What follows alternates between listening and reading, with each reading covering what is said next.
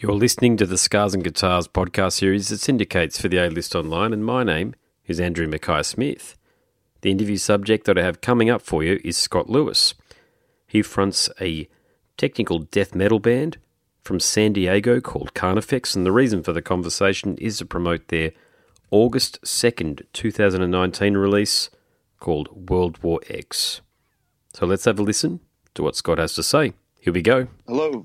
Hey, Scotty, it's Andrew Mackay-Smith calling. How are you, mate? Doing well. How are you?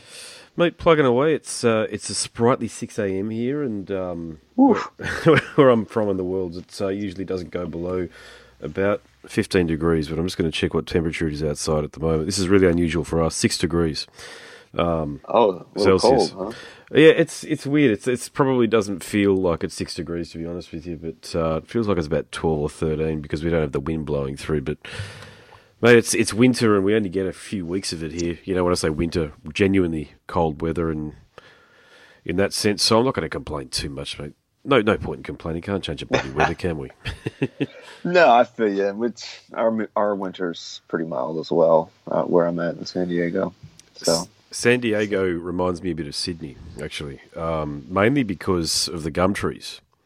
Yeah. You know, you probably know what I'm talking about. Yeah, it was so weird the first time I went there and I saw all these gum trees. It felt like I was driving through Lane Cove National Park in Sydney or something. So I think if there was one city that I was going to live in the States, it'd be that one.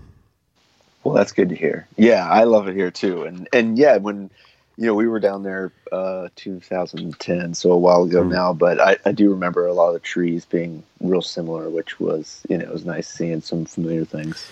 It is, yeah, a bit of that familiarity on tours. So, but mate, this album here, let's talk about this one here. So, is it World War X or World War 10? X. X, there you go. So that's the name of the new album. I've had it for a couple of weeks. So I've had quite a few listens to it. There are plenty of the things that make a Carnifex, for it to be a great Carnifex album. I'm not too familiar with your back catalogue to really say it's your best album, but I know you think that because, of course, I've got the bio there. But here's my question for you, okay, because this is the point that I want to make here. Do you think that this is the one? Do you think this is the album that will give you the reach and the success that I think you so richly deserve? Well, first of all, thank you for that. I appreciate that compliment. That's a tricky one to answer. I want to think it is. I want to believe it is. I hope it is. We really did put everything into the record, but not in like a, kind of calculated, we're going to get big way. And that it was really kind of just an inspired record from us as like a musician standpoint. We just had a great time writing it. We got along so well writing it. It was really a fun experience. It was probably the most fun I've ever had working on an album.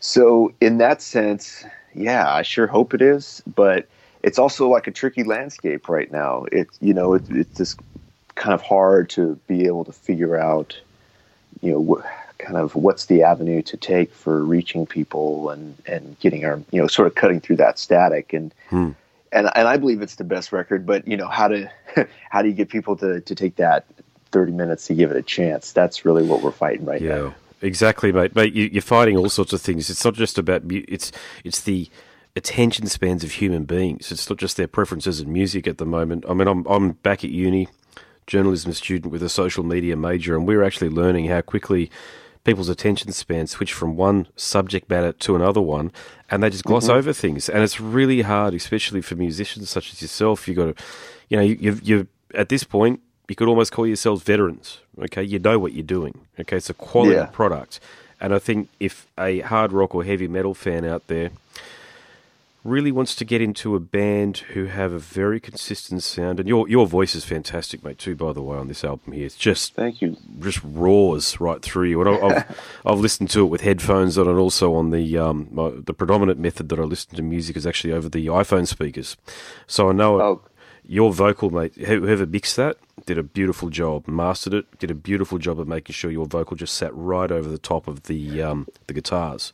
Yeah, let me take a minute to thank those people. I have to say, so I did my vocals with Mick Kenny. He's a producer here in Southern California, just up the road in Huntington Beach.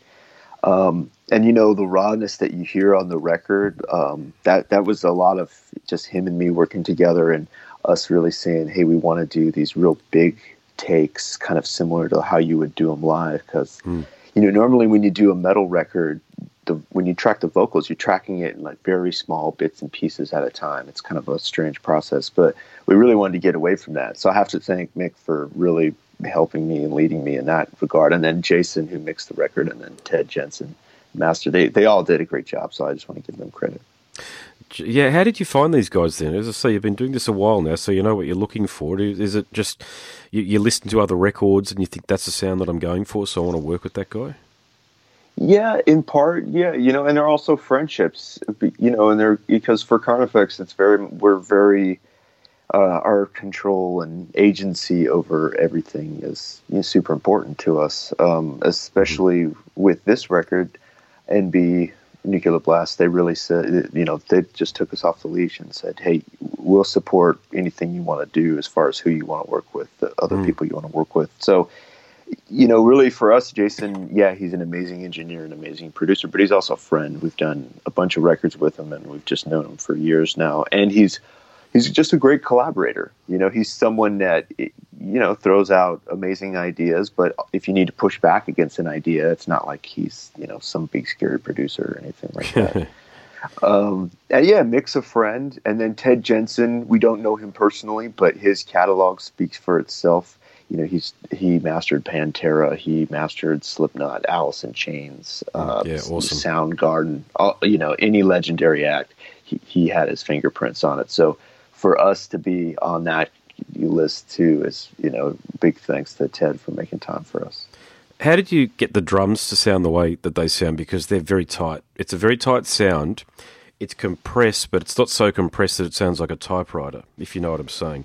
You actually sound like as though you got the drums to sound like the way Lucas and Miles got the way the drums to sound in All Too Well off the Rings of Saturn record, the last one that they did. So was there a lot of attention or more attention than usual placed on getting the drums to sound the way they do?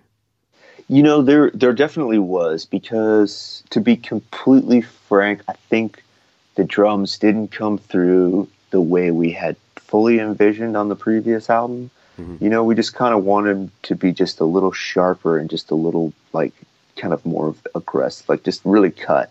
Yep. And so we really did focus on the drums for this album. And I think it was a challenge not just to get the drums where we wanted, but this album with all the layers that are on it, a song like No Light Shall Save Us, if you open up that session, there's like 124 different tracks going on in there. Jeez. So for Jason, from like an engineer, audio standpoint, the album was kind of a beast to wrangle, so getting those drums right was like the foundation of that. He really had to have those things, there was no backtracking, so yeah, we spent 44 days just on guitars in the studio. Holy we just spent shit. a long, yeah, I know it was holy shit, to be honest. But the thing was we didn't put the reason it was 44 days is because we didn't put a limit on it. We just said, okay, guitars are going to start, and when they're done, they're done. Yep. And it was a challenging record to do because, it's in drop F, it's super low tuning, but wow. Jordan's all over the fretboard, so to capture that's challenging from an audio engineer standpoint. So it just took a lot of time. I had no idea you tuned that low. See, I'm a musician as well, and I played half a step down, but drop F. Can you explain that to me? Is that a whole step down and then 1.5 again? Okay, so I would have to turn you over to Jordan, the sort of musical virtuoso. But yeah, so no, it's not double drop. So you have let's see, like Die Without Hope was in drop A, but then Slow Death was our first album that was in drop F. So it's just like two steps lower than A. So it's A and then G and then F again. Yeah. Gotcha. Yeah. So there, but then Jordan's all the way up at the top doing the solos too. So yeah, definitely. It's a challenging record to get that guitar intonated and get that right set of strings on there, where the low F is going to hold the tune the same way when he's up on the high F, hitting the solo notes. So that's why they spent so much time on it too. I think the band is famous for like this interstellar forward thrust thing that you guys have got going on with you roaring over the top of it. But one of the things that I really do enjoy about this album here is there's a slower moment. I wouldn't even call it a slower moment. It's not like Blessed Are the Sticks, Six style slower moment, but in this Infernal Darkness, after the noisy intro thing, that guitar riff that comes in, man, I wanted that one to come back in a few more times. I've got to tell you, it's just yeah. Sometimes, do you ever how do you make decisions about when to?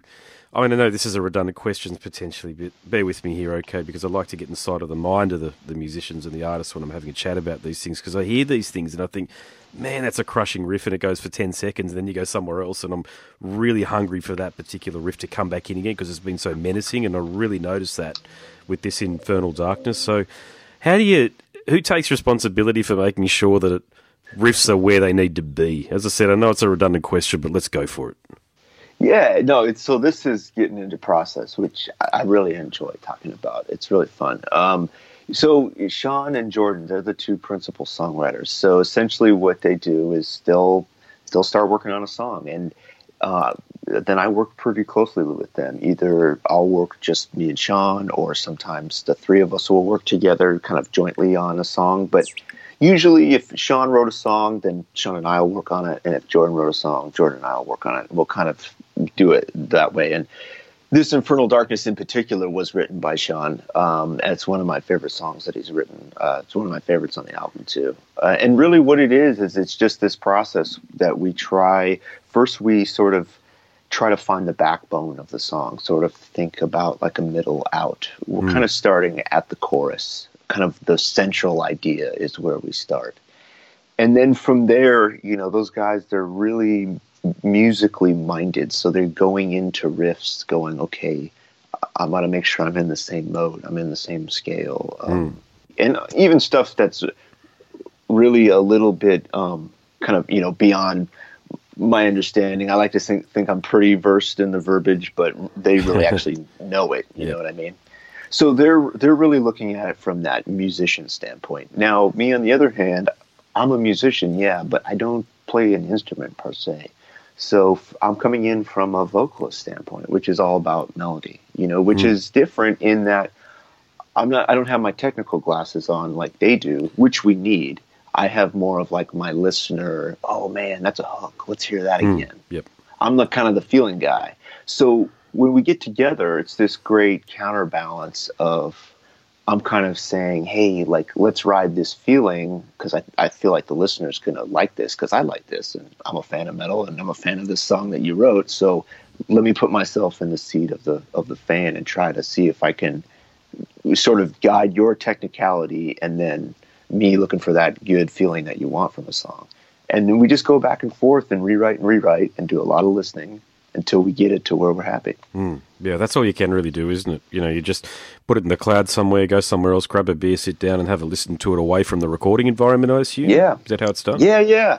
So what we did on this album in particular was we spent, when we were off a tour, we would really generate a lot of material and kind of in this free form way. They weren't necessarily 4 songs or full arrangements. It would maybe be 3 riffs that they thought went together, or maybe just one riff that they really liked, but it was just kind of on its own.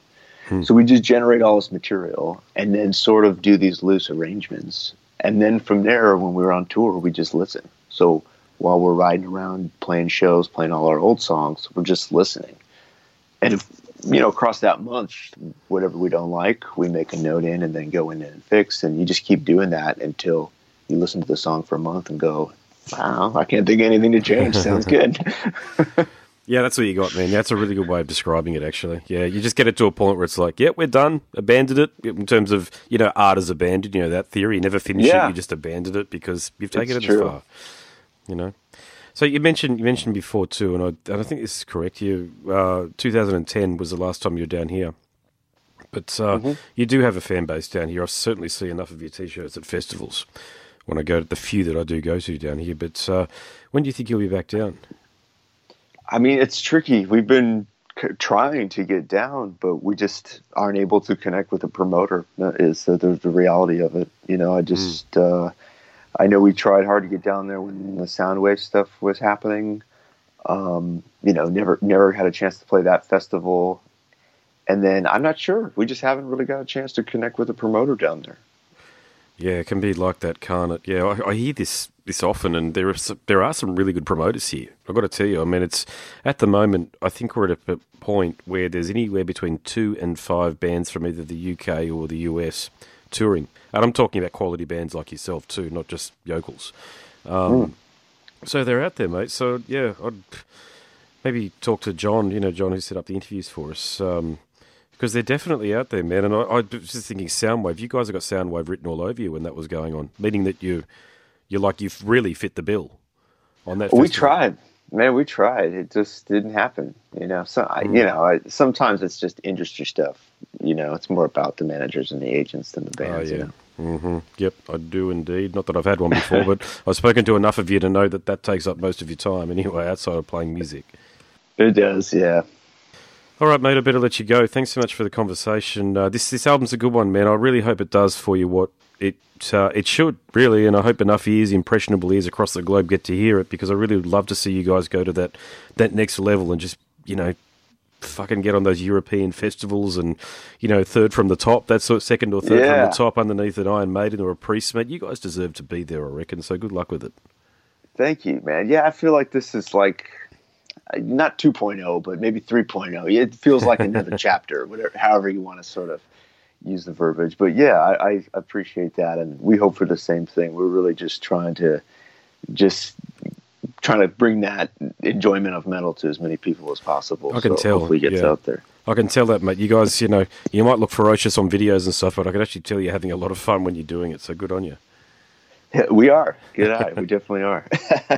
All right, man. It was good talking to you. Yeah, likewise, mate. No worries at all. Catch you later. Bye-bye. Bye. You've been listening to the Scars and Guitars podcast series that syndicates for the A-List Online, and my name is Andrew Mackay-Smith. The interview subject you just heard from them was Scott Lewis from the US death metal outfit Carnifex. Thanks so much for listening.